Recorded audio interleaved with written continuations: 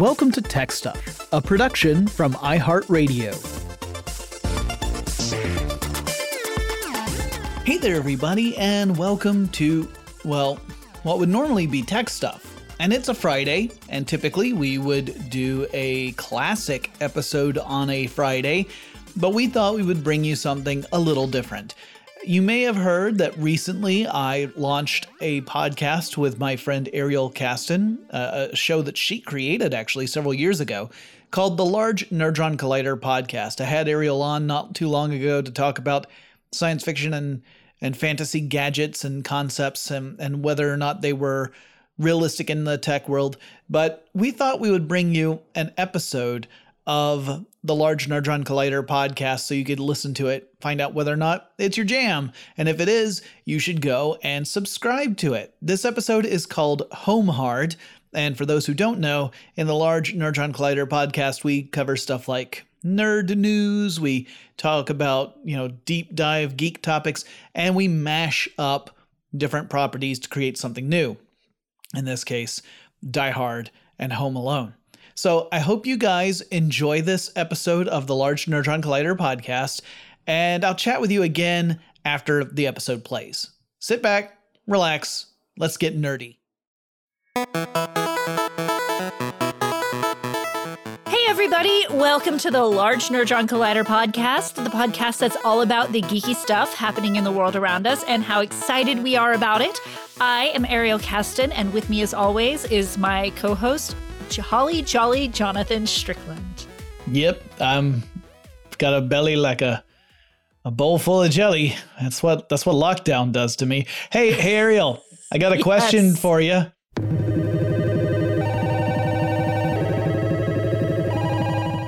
So here's your question to start off this episode. Let us say that for some cruel twist of fate, you are limited to only being able to watch one holiday special or film each year. What would you have picked for this year? Oh, golly. Oh, that's such a hard one, Jonathan. I know. Way to go. Now, keep in mind, next year you would be able to choose a different one, but you can only have one this year. I'm gonna say Scrooged. Scrooged, the Bill Murray classic. Okay, that's a decent answer. It's one that's actually very divisive too. I know people who have very strong feelings about that one because they feel a bit too mean-spirited, but I think the anarchic nature of that, plus the really weird meta fourth wall breaking ending is kind of interesting. Yeah. I mean, just to keep it fresh, like that's one that I haven't watched that much recently because, like you said, it's a little bit divisive. So I've watched a lot more, Charlie Brown Christmas and things like that. So just it's a clean change of pace for a year. Got it. What holiday movie would you watch for this year as your only holiday movie? Ariel, I'm so glad you asked me that question. I've been agonizing over this since I asked you about 3 minutes ago. I would pick Emmett Otter's Jug Band Christmas, but it would absolutely have to be the version that originally aired on HBO back in the 80s that has all the stuff in it, including all the interstitial moments with Kermit the Frog. Because if you've only seen Emmett Otter post the HBO special, then you may not even know that Kermit was in it because that part of the Henson Company split off, like the Emmett Otter property split away from the Muppet part, and then you had this complicated rights issue. And unfortunately, it also meant that typically the version of Emmett Otter that you can find these days, whether it's on DVD or streaming or whatever, cuts out some of the jokes, and I don't understand why. Like, there's typically one song that gets cut at least, and there's one joke that literally, without the joke, the scene doesn't make sense. No, I'm aware of this. I can't remember the joke, but I remember thinking that was incongruous. And then we've had this conversation before because I feel like you would pick Emmett Otter every year for your sole holiday movie and probably for your only movie for the entire year. I might, how much you love it. I might occasionally swap it out for the Scrooge the musical with the "Thank you very much, thank you very much." That song, I love that song, and I love that version of Christmas Carol. There are lots of different great versions. Yeah, that musical one is a lot of fun. I mean, hot take, and people who know me know that I have this opinion. I am not a fan of the Muppet Christmas Carol, even though I love the Muppets. Me neither. Yeah. Me neither. I'm more of a traditionalist. And I mean, I don't even mind like the jokes and stuff, and I do appreciate the fact that they incorporate Charles Dickens into that version of Christmas Carol, so you get to hear more lines that you normally wouldn't hear because no one would. It's descriptions that no one would ever speak in dialogue, right? Mm-hmm. That is cool. However, I just feel like the Muppets aren't Muppety enough in that, like they don't go far enough in the Muppets thing for it to feel like a real Muppet movie. Not like Muppet Treasure Island, I feel, is way more liberal with the Muppets. That might be my favorite Muppet movie is Muppet Treasure Island. And see, that's the thing. The same here. My favorite is still the original Muppet movie, but Muppet Treasure Island, I feel they got it right? I feel like they didn't go hard enough with Christmas Carol. Also, I mean, I know people who absolutely love his performance, but Mike O'Kane was not my favorite Scrooge by a long shot. I don't like picking favorite Scrooges. It's like picking a favorite child. I think there are plenty of old men who are very curmudgeonly and play the role quite well. Yeah, and a few women too. There have been a few versions of Christmas Carol with a female Scrooge, and those are that is very true. Yeah, and also there are plenty of curmudgeonly older people who play Scrooge very well. And you've been in productions of Christmas Carol, so you also have that perspective. Yeah, I've played Mrs. Fezziwig, I've played Mrs. Cratchit, I've played The Ghost of Christmas Future, I've played the Charwoman. Yeah. I've played the Concertina Street Caroler. So you've got practice of ominously pointing in the distance. Yes. You got that down pat. Yeah. I'm a little. Well, they weren't real stilts. They were like plywood stilts that then got caught under the long black robe. Wow. That sounds dangerous. It was a wonderful experience. I never fell over personally. This is also crazy, guys, because most of you probably don't know this, but Ariel is approximately 7 feet tall already. So I'm only 5'9", 10. But so I'm a little biased. But you ask what movie I'd watch every year. I feel like it's kind of an unfair question because we've gotten a whole lot of new holiday movies this year, and not just the Hallmark Lifetime slew that we normally get. No, but the Hallmark Lifetime slew does account for about 78% of all holiday movies every year, but that's just by volume. Yeah, but I mean, sometimes if you want just something uplifting, you just want some uplifting background, that's great because you're guaranteed to get that with a Hallmark or Lifetime movie. Yeah, that's true. I mean, like, there might not be a whole lot of meat on the bone there, but you can be pretty certain you know what the emotional beats of those films are going to be. They're kind of like the holiday equivalent to romance novels, where they all follow a pretty similar pattern and you know how they're going to turn out. Now, granted, some of the holiday movies that are also popular on streaming this year, because that's how we're all enjoying them these days. Some of them go a little dark. There are a couple that are either emotionally really going to tear at you, or in one case, you got a Santa Claus who's an action movie star kicking butt. So, which a lot of years I might go for. This year, I know I said Scrooge. I'm kind of feeling uplifting. I'm willing to let one of these new movies kind of take Scrooge's place. Yeah, to kind of soothe things. I think soothing is something that we could all use this year. It's been a. I don't know if you guys out there have noticed. It's been a weird year, y'all. Mm-hmm. It really has. So we are recording this a little bit before it airs because we want to spend time with our families for Christmas as well, in whatever form that takes this year. But we wanted to talk about some of the holiday movies coming out. One of which is actually a TV special event. It will have aired by the time that this episode airs, which is the Grinch musical event with Matthew Morrison as the Grinch. Yeah.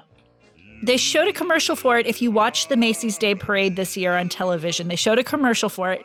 It got some mixed reviews. And, I'm a little mixed on my opinion about it as well. I haven't seen it yet. I might have by the time you listen to this, but I don't know. I love the Grinch, and I think that the actions and I think that the music translates very well to stage. But anytime I've seen a exception of one person who plays the Grinch amazingly, which is a mutual acquaintance of Jonathan and I, Judah. He plays an amazing Grinch. But otherwise, anytime I see a live action version of the Grinch, it feels fake to me. Yeah. Well, because it's a person in a large green fuzzy Muppet suit. Yeah, I don't have any desire to see live action versions of the Grinch. I'm fine with the original cartoon. I think it's a classic. I'm not saying that no one should ever adapt it for other forms. I don't believe that. It's just I don't have any interest in it. It doesn't, like when Jim Carrey's films came out, I didn't really have any interest in seeing that. When the musical first hit stage, even with people like Patrick Page, who is a phenomenal actor, he plays Hades in Hadestown. He was the Grinch. Like I watched a clip from the Macy's parade from 2015, and they did the Who Celebrates Christmas or Who Loves Christmas song. And it's the Who's, by the way, in case you were wondering. And at the end of it, they also did a little bit of You're a Mean One, Mr. Grinch, and Patrick Page was playing the Grinch. That version of the makeup and costume I thought looked pretty terrible. But then again, also the video I was watching was really bad quality. It was on YouTube. It was someone had just captured it off their TV or whatever. It was not great. And I was just blown away that Patrick Page had played that part because that somehow escaped my attention when it was happening. But yeah, I mean, I have nothing against Matthew Morrison. I think he's a very good performer. And I don't have anything against the other folks who are in it. I mean, I don't know if you know this, Ariel. One of the other cast members of this production is Dennis O'Hare, who is one of two actors playing the dog. Okay. And Dennis O'Hare. Is the other actor a dog? No, the other actor is also a human being. Dennis O'Hare, for those who don't know, well, first of all, he was in American Horror Story, the first season, as a supporting character. But I think of him as Charles J. Guiteau from Assassins, the same production that Neil Patrick Harris was in. And he did a great job in that. I look at him and I go, he would play a good Grinch for as much as I like a stage version of the Grinch. I will admit that I did not see the Macy's Day Parade version of the Grinch musical. I've only seen the Grinch on stage in adaptations of Seussical. But I think it's just some uncanny valley costumey stuff for me. Maybe it's just never been the right costume design. I agree. I will probably watch it. I'm just going to say I will probably watch it because I like encouraging them to make musicals for television. Sometimes they nearly completely hit the mark, and one day they will. Yeah. I like the idea of more live theater having greater exposure, especially in a world where, one, you can't really go see live theater right now, not if you're being responsible. And two, even when you can, it's not the most accessible art form, especially if you're looking at stuff like Broadway. I mean, that's for-profit theater, and it is very exclusive and very expensive. So having that increased accessibility, I think, is great. And if it inspires more people to get into theater, that's great. If it inspires people to support theater, I love that as well. So I'm fully on board with supporting it. I just don't think I'll be watching it. Yeah.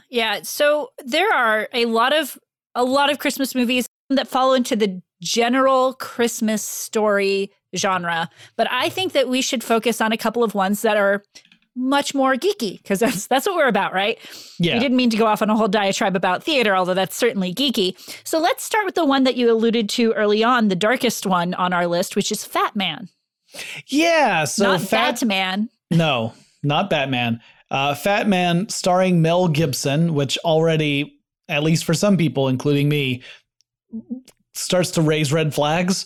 But Mel Gibson is playing the role of Santa, who is a kind of down on his luck Santa. This is set in a very cynical world. And in fact, that's something that really stood out to me, is as I was reading the synopsis, it just screamed cynicism to me, where Santa is disillusioned because more kids are appearing on the naughty list than the nice list. Meanwhile, Santa's income is dependent upon him delivering more presents to children. Like, it's the number of presents he delivers relates back to how much money he gets out of a budget from the US government. And because there are fewer nice kids, he's supplementing his income by essentially renting out the North Pole and the elves to produce like military weapons and vehicles. Yeah. And there's like, apparently some action hero type stuff that happens. And it's just one of those things where I told Ariel before we started recording that you mentioned Scrooged at the beginning. It reminds me, if you watch Scrooged, there's that segment where there's this fake action movie that they have a commercial for called The Night the Reindeer Died, where Santa Claus and the $6 Million Man are fighting off various ninja and terrorists at the North Pole. And I'm like, oh my gosh, it sounds to me like someone saw that and thought, let's make that for real, but do it without humor. Yeah, seriously. Now, I do hear, the reviews on this are pretty mixed, like you said. Not happy holiday movies tend to be a little bit more divisive. In The Assassin, the child who receives coal, there's a rich child who receives coal in this movie and hires a hitman on Santa. And apparently there's some hijinks in there. Played by Walter Goggins, and I like Walter Goggins as an actor. But yeah, he's playing a hitman coming after Santa, and he apparently has his own axe to grind with the Jolly Man. Yeah. So I guess if you don't, I wasn't, this one's kind of flown under the radar for me as a movie that's even happening.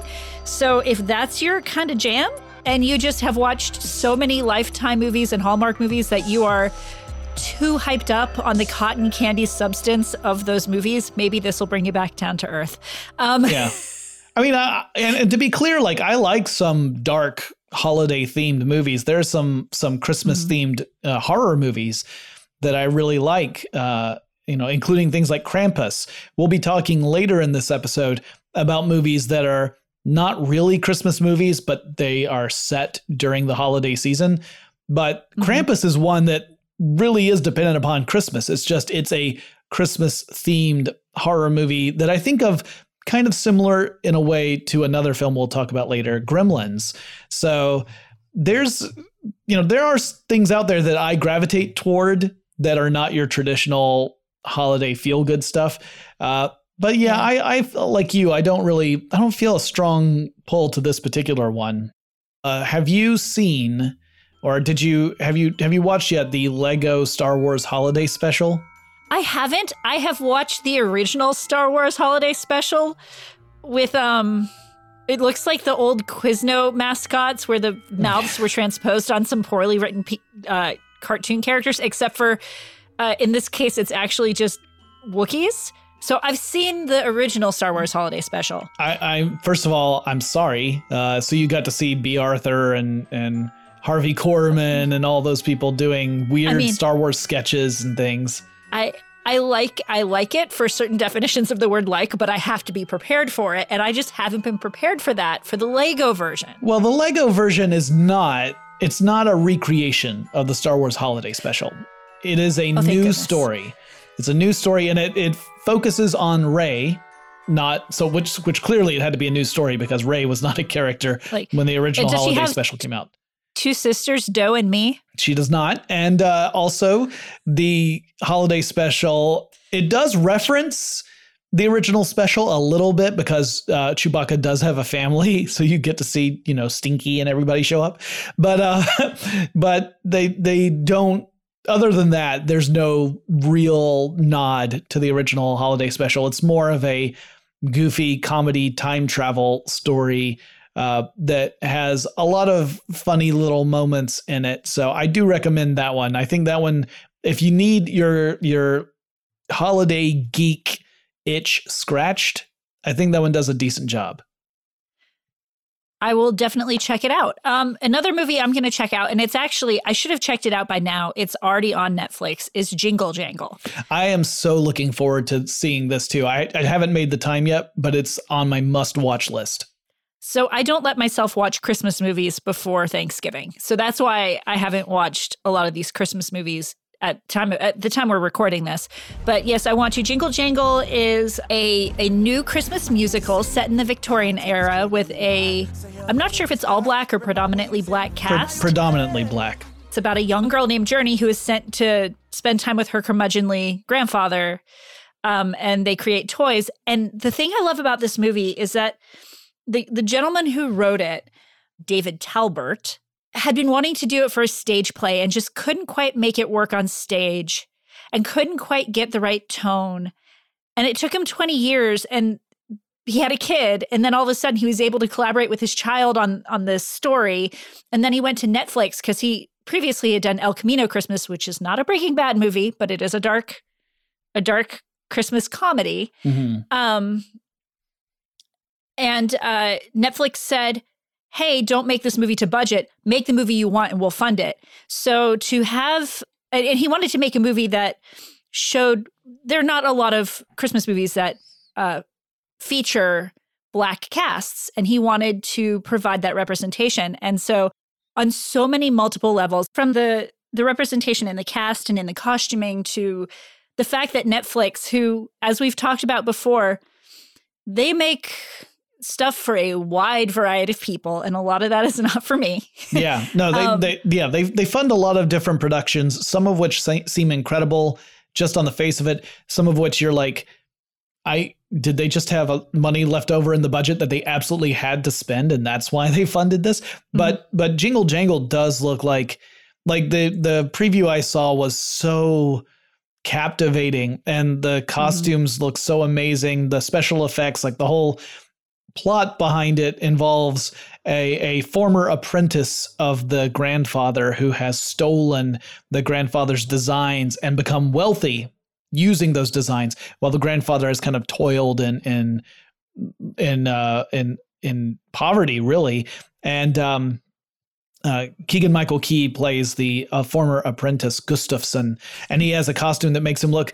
I don't know if they were specifically going for this, but to me, he looks like the Wizard of Oz. Like, he looks like he could have come out of the Emerald City, and I wonder if that was a purposeful choice. But it was just the first thing I thought. Maybe it's just because his jacket is like emerald green.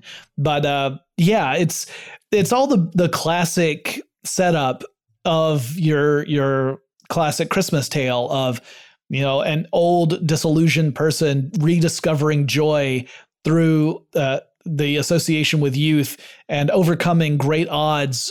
And it's a musical, and the dancing looks amazing. And yeah, it's that kind of thing that is hitting all the right switches for me for a feel good Christmas movie.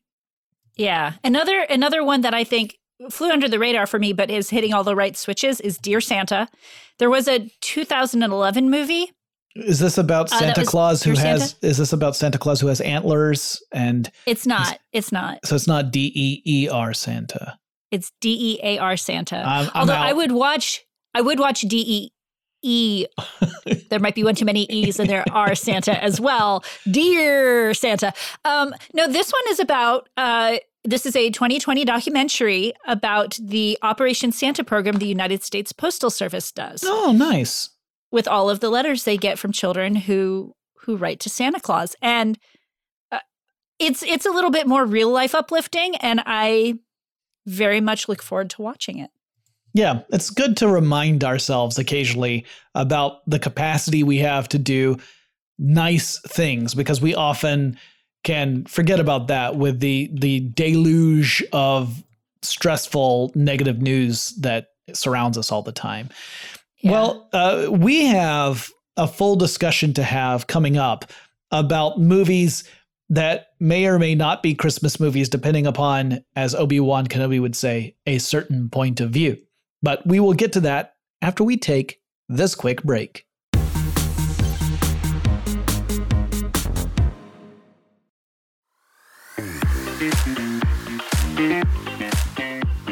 So we didn't even really get to talk about all the movies we wanted to, but that's okay, because we're going to go from the new to old, like Jonathan said. So, these movies are a few of my favorite things. Oh, no. You went right for the reference of the one that drives me nuts the most. And it's not even a movie. Well, I guess the movie is also considered a Christmas movie. Yeah, some people do consider it. So we're talking about The Sound of Music, which, yes. So Ariel, when you think of that, do you think of just the musical, or do you think of specifically the song, My Favorite Things? So I think when I think of Sound of Music, I think of the musical, and I specifically think of the movie musical. Mm-hmm. And I go, well, maybe that's kind of Christmassy, but these are a few of my favorite things. It does play at the holiday season all the time. And so to me, yeah, it's about gifts. It's just a Christmas song, even though it's not. That one drives me nuts that it comes on. Like when I listen to a holiday music station and that song comes on, I get irrationally angry because I think that is not a Christmas song. It mentions Christmas in passing in the song. It mentions snow in passing in the song, but it is, they're literally singing about a few of their favorite things. It could be in the middle of July. It's still one of your favorite things. Don't play that on my holiday station. I feel very strongly about this. Well, I guess it's got snowflakes on nose and eyelashes, which you're not normally going to get. But they're just talking about a few of their favorite things, which may only happen once in your lifetime. I mean, kittens usually happen in the spring and summer? Yeah, you don't get a lot of kittens in the winter. Happen. Yeah, well, it's not really up to us, but typically we see that more in the spring. Okay, so there are some other movies, and I know that you feel very passionate about them, that people think are Christmas movies. Right. I think the most divisive one that I have ever talked with you about, Jonathan, is Die Hard. Yeah, there's some people who are like, Die Hard, it's my favorite Christmas movie, and I will die on this hill hard. It is not a Christmas movie. It is a movie set during Christmas. It is not a Christmas movie. Is there a Christmas tree in it? Yes. There's a Christmas party in it. No, it is not. It is not a Christmas movie. It is not. Die Hard is an action. First of all, Die Hard is the perfect action film, and that is both a positive and a negative. It's a negative because Die Hard created a new paradigm for action movies, right? Die Hard started a new trend that everyone was trying to copy, which is why for many years in the 90s and even into the early 2000s, people would describe action movies as it's Die Hard on a something something. So like Speed was Die Hard on a bus, and then later Die Hard on a boat, because they also had Speed too. Yeah. So both good and bad, but Die Hard is a phenomenal film all on its own.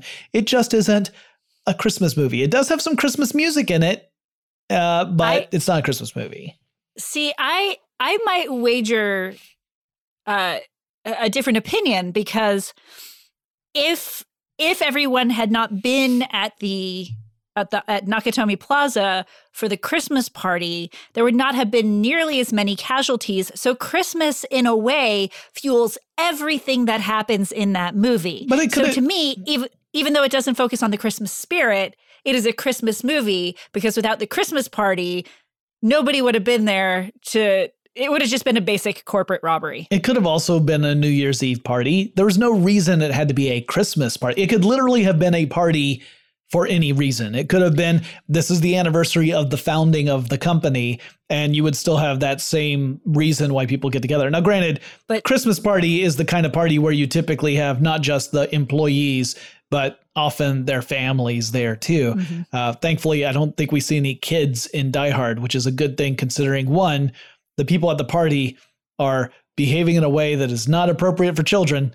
And two, when stuff goes down, you don't want kids there. But you see, you said it could be any time. It wasn't. The writers chose to make it at Christmas. But again, if you had said that, there's Christmas music. If you had said it at any other time of the year, the rest of the story would still play out as it does. It is not dependent upon Christmas, so it is not a Christmas movie. It's not dependent on Christmas, but it does take place at Christmas. So I think it's a Christmas movie. I think we might disagree with this. Maybe I'll concede that it is a winter holiday movie. No, it's an action film, and that's it. It's an action movie. It's a great action movie. It's my favorite action movie, to the point where it actually kind of ruined action movies for me for a really long time. But it's not let's move on to a different movie. Okay, sure. Okay, so what do you think about Gremlins? Is Gremlins not a Christmas movie? No, not a Christmas. It's set at Christmas. And technically Gizmo, the Mogwai, is a Christmas present. But it again, the story does not revolve. There's some cool Christmassy stuff in it. Like there's some cool uses of Christmas in it. But unlike Krampus, for example, it's not revolving around Christmas. I also You're love really Gremlins. clinging to your Krampus argument. Well, because I think Gremlins and Krampus are like they're like sister movies. They both have a similar tone. They both have a kind of mean-spirited edge to the maliciousness in them.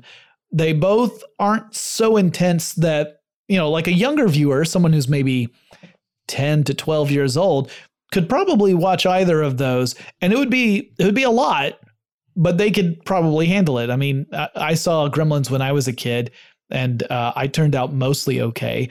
But I think Krampus is around the same way.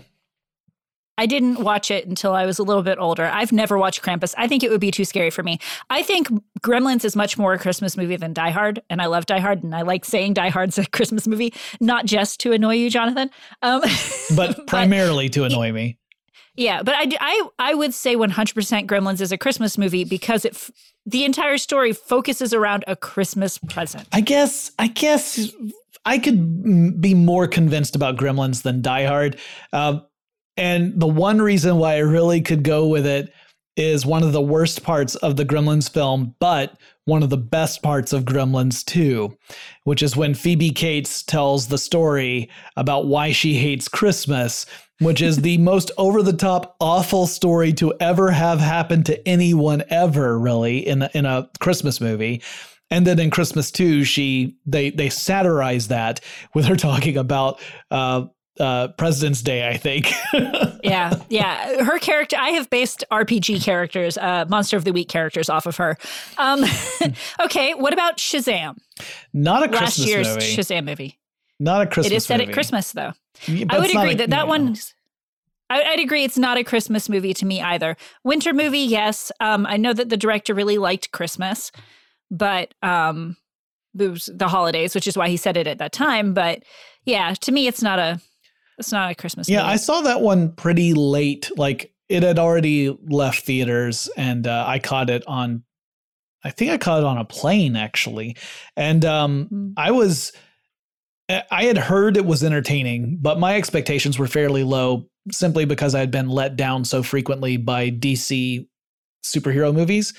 They just weren't for me. I'm not saying that they were bad movies. I'm just saying they didn't appeal to me. I didn't like them, with the exception of Wonder Woman. And this one I really liked. I thought it was really entertaining. But even as I was watching it, like when you put it on this list, I didn't even remember that there was anything about Christmas in that film at all. Like that doesn't even, I don't associate the movie with Christmas because that's not what I think of when I think, now granted, I've only seen the movie one time, but it's not what I think of when I think of the film, which again is entertaining. I recommend it for people who haven't seen it. I did watch it for the first time last Christmas season.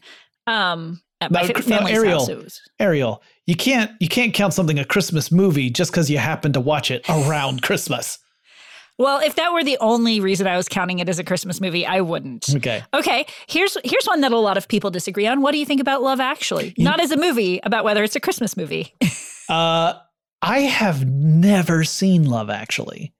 I have never seen. I've seen the clips. Like, is that the one that has the bit where the guy is at the door and he has the poster board cards with the words written on it, and he's essentially saying, hey, you know, I totally dig you, but you're married, but I still dig you. So I'm going to totally leverage this awkward moment and ignore the fact that you are actually in a committed relationship. So you need to like totally knack on me because I'm really a cool, handsome dude. I hate that. Like, I don't have any context for that scene, but it makes me so mad. It's that movie. I enjoyed the movie. It's an anthology of relationships. So I liked certain bits of that movie better than others. Next, Batman Returns. Not a Christmas movie set at Christmas. I love Batman Returns. I love it. It's got its faults. I don't think that the version of the Penguin is one that I particularly agree with, but I think Danny DeVito was great in the movie. So I think he did a great job. I just didn't like that version of the Penguin. But penguins are all about Christmas. No, they're not. You know that when Christmas is over, penguins still exist, right? They don't just puff out of existence. What? Yes. What? Penguins exist year round. Yeah, I know it's a shock to the system.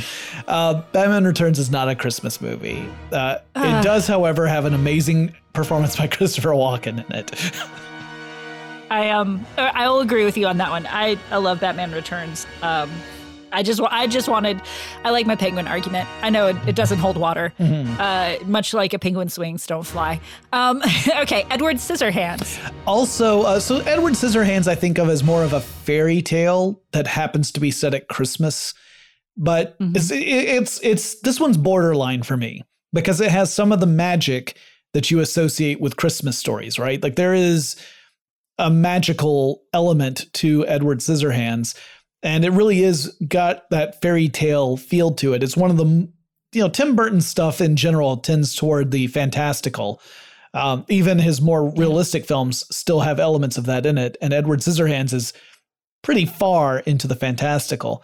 So I think of it more as a fairy tale that is set in the winter, but I don't think of it as a Christmas movie. This one kind of ends at Christmas with the snow and it's snowing again. And to me, because it has that final note of, now it snows on Christmas, to me, that makes that one note makes the entire thing a Christmas movie. Well, I don't know why. On a related note then, what do you think about The Nightmare Before Christmas? Is that a Christmas movie? I have never seen that. You've never seen The Nightmare Before Christmas? No. You've got to see that. I think you would really dig it. It's a very sweet movie. I don't think of it as a Christmas movie. I think of it as a Thanksgiving movie because the action takes place between Halloween and Christmas. Now, granted, it does end at, spoiler alert, it does end at Christmas, but I think of it as sort of that bridging season between Halloween and Christmas. That's where that movie really lives. So I think the thing is I don't like mixing my Halloween with Christmas.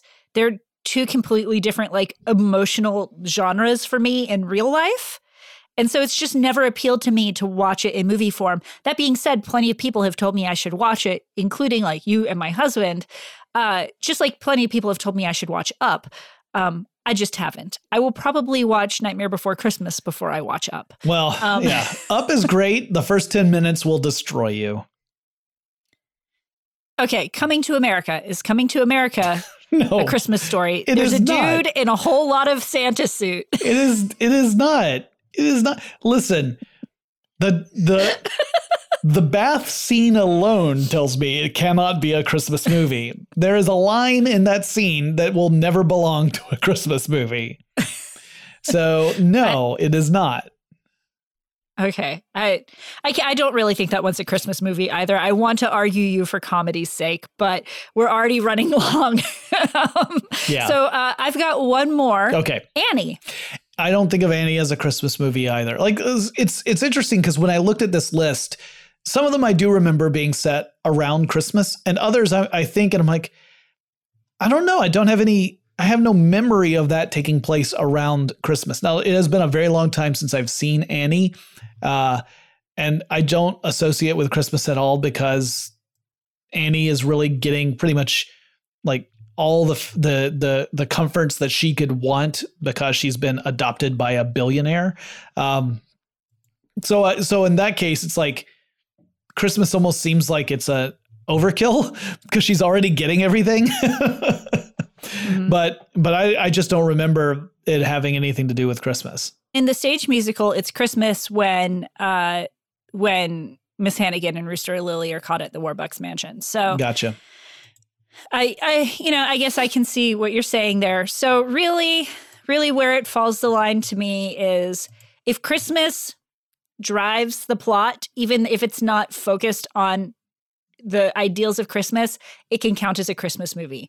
To Jonathan, it seems like if it doesn't uphold the ideals of Christmas as a part of the movie, then it's not a Christmas movie. Yeah, no, if it just happens to be set around Christmas time, that's not enough. You got to try harder. Like it could still be a great movie. It's just not a Christmas movie. Might be a movie that you watch around Christmas, doesn't make it a Christmas movie. Well, what if we mashed up a Christmas movie with a not Christmas movie? Would that make it 3/4 Christmas and enough to count for you? I guess we will find out after this short break.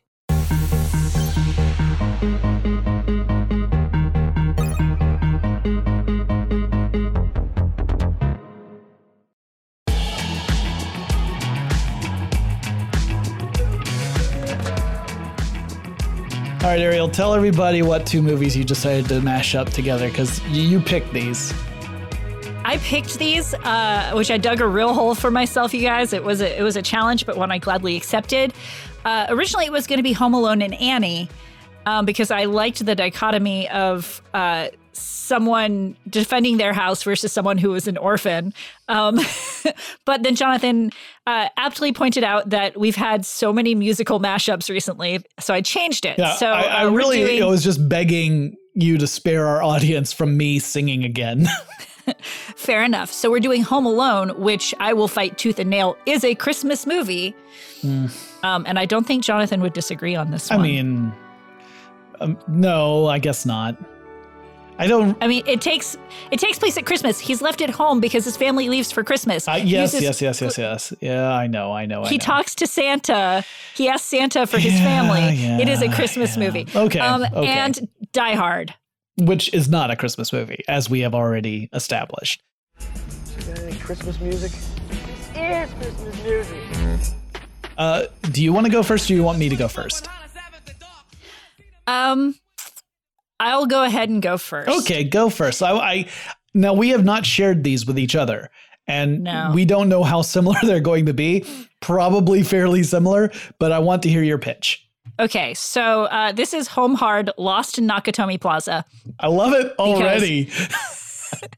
Because if you putting like Die Home, Die Alone is so grim. Die Alone, yeah, there was Die Home. Like it's just there weren't any good combinations. So Home Hard, Lost in Nakitomi Plaza. So it's Christmas Eve, and Kevin McClanister's mom.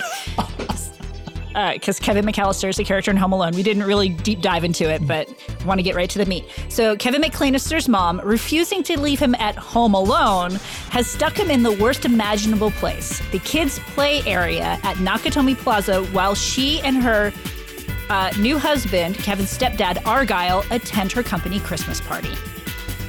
Argyle is the driver in Die Hard. Okay, so just so people can realize my brilliance. Okay, staring wistfully out the window of the kids' play area, bemoaning the fact that he is a mature 9-year-old stuck in a room with a bunch of children, Kevin notices a suspicious yet all too familiar van pull up to the office building.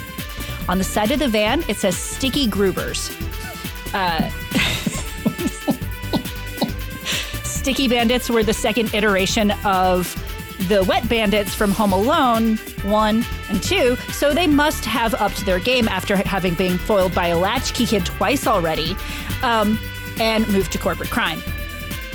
Kevin also realizes that if these sticky groupers ruin his mother's Christmas party, he'll be blamed for it. It's kid logic. Go with it. So he decides to stop them. He's done it twice before. It shouldn't be any different now. He scours the playroom looking for anything he can use to his advantage, but all he finds is a set of Legos, a tarantula in a terrarium, and an empty Nerf gun, and a bag of marbles. I guess it's not only. That's a good arsenal for this kid. He just succeeds at gathering all these items up when the sticky groupers shoot the window and enter the building, causing enough of a distraction for Kevin to crawl into the duct system and out of the playroom. He exits the duct system at the top of the elevator. I don't know how duct systems work, but I'm assuming this is it. So he lands on top of the elevator in the elevator shaft just as the sticky groupers enter. He drops the tarantula through the little latch door at the top, causing them to hit half the buttons on the elevator. But he realizes all too quickly that they're going to get really sick of stopping on every floor, so he also jams a bunch of Legos into the elevator works to stop it and get it stuck. This leaves him just enough time to load the marbles into his Nerf gun, aim at the groupers through the window, and through the little door at the top of the elevator, thank you, and take them out. Just then the Legos break. The elevator goes up to the next floor, the doors open, Kevin gets thrown on top of the sticky groupers who are now passed out from being shot in the head with marbles from a Nerf gun, and it opens on the Christmas party. When Kevin McClannister's mom sees him, she blames him for escaping the place, completely overlooking the fact that he foiled a dangerous corporate robbery. But because it's Christmas, she's so happy to see him that she doesn't ground him, and they go home and they live happily ever after. Okay, so I can tell you... I kind of lost the plot halfway through. I can tell you that we totally did not go the same way. So are you ready for my attempt? That was a masterpiece, Ariel. That was a masterpiece, so... Thank you. I am so ready. Yours are always fantastic. Here we go. Hit me. Kevin McCallister is returning home after being away all year, having recently graduated the police academy. He gets to the family home and discovers, to his shock, that his family isn't there. They've left on a Christmas trip, completely forgetting that Kevin was on his way back home to visit them. How can the same thing happen to the same guy, 8 times, Kevin says. Kevin lets himself into the family home, having traveled all that way, and does his best to make merry. He watches old action movies, dances around, and generally tries to have a good time. We can see, though, that he is not having a good time. We see this with occasional glimpses of his face, which is sad, and the fact that he's making fists with his toes on the carpet, a sure sign that he's experiencing anxiety. Late in the night, a pair of apparent robbers, or bandits if you prefer, break into the house just as Kevin is in the kitchen making some snacks. Kevin hears them, so he's able to be quiet and evade notice, but his service revolver is in his spare room where he had planned to sleep. He conceals himself and listens in, and soon it becomes apparent the bandits are more than just your average house thieves. For one thing, they are soon joined by another thief, and another, and another. 20 guys show up. They're all vaguely European, except for one guy who is clearly American, and he's a hacker because he wears glasses. These bandits have heard that Kevin's dad has a huge number of bonds hidden in a safe, which is in itself in a hidden part of the house and will require an enormous amount of time to break into. And so they get to work, and before long, they're using various tools to try and break through the safe. Kevin, meanwhile, sneaks around the house, quietly setting up various booby traps. He's without his gun after one thief, while just doing a cursory search, happens across the revolver.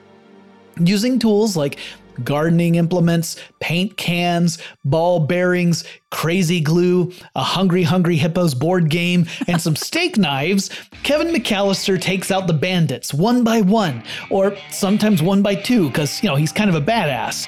At the end of the movie, it's down to Kevin and the last 2 bandits, which are revealed to be his old nemeses, the wet bandits themselves, who are just desperately clinging to the idea of one last big heist so they can retire. So Kevin totally shoots them a whole bunch with his revolver, which I forgot to mention he managed to retrieve, maybe 3 bandits ago. At the very end of the film, the phone rings, and as Kevin stands in what is essentially a pile of corpses, he has a conversation on the phone that sounds like he's talking with his family, but then at the very end, he says, Merry Christmas, Mr. McClane. Boom! Kevin McAllister's teacher at the police academy was John McClane. Bet you didn't see that coming. The end. Oh, I love it. I love the twist. Oh, my goodness. I thought you were going to swear for a second. It was a real roller coaster. Yeah, no, there was no yippee-ki-yaying in that. No. Yeah. I was like, please be Mr. Falcon, not the other.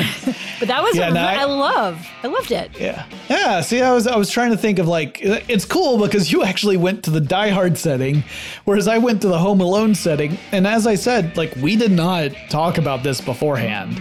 So we had no idea what the other person was going to do before they did it. So that was kind of, that was a fun experiment. And it was just lucky that we both went the opposite way.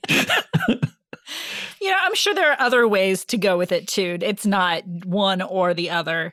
In fact, if our listeners come up with ways that they would like to combine these two classics, one a Christmas classic and one totally not a Christmas classic, then they should do that and let us know about them. Yes, you can reach out to us on social media. On Twitter, we're at LNC_podcast.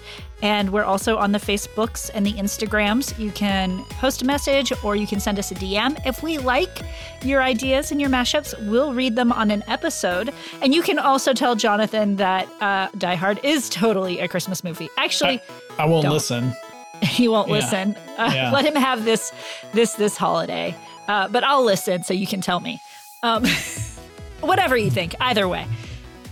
Excellent. Well, I think that wraps this one up. I think it's time for us to wrap this episode up and then maybe unwrap some presents. I agree. So until next time, I'm Ariel Caston. And I'm Jinglin Strickland. Happy holidays.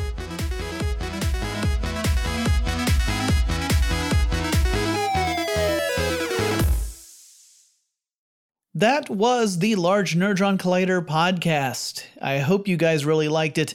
If you did, go subscribe to the Large Nerdron Collider podcast. We're available pretty much everywhere you get your podcasts.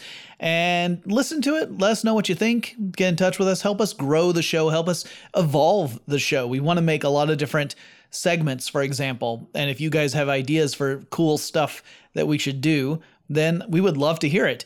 And also, make sure if you do like it, share it with people, leave a review, all that nice stuff, all the stuff that helps a brand new show kind of find its audience. We don't need to be the biggest show in the world, but we do want to make sure that the people who would really enjoy it get a chance to listen to it. And, Ariel has put in so much work on this show, and I kind of am almost along for the ride. I know you wouldn't know that because of the way I talk, but it's true. Anyway, for tech stuff, if you guys have suggestions for topics that we should cover on tech stuff, make sure, as always, to reach out to me. The best way to do that is on Twitter. The handle for the show is TechStuffHSW, and I'll talk to you again really soon.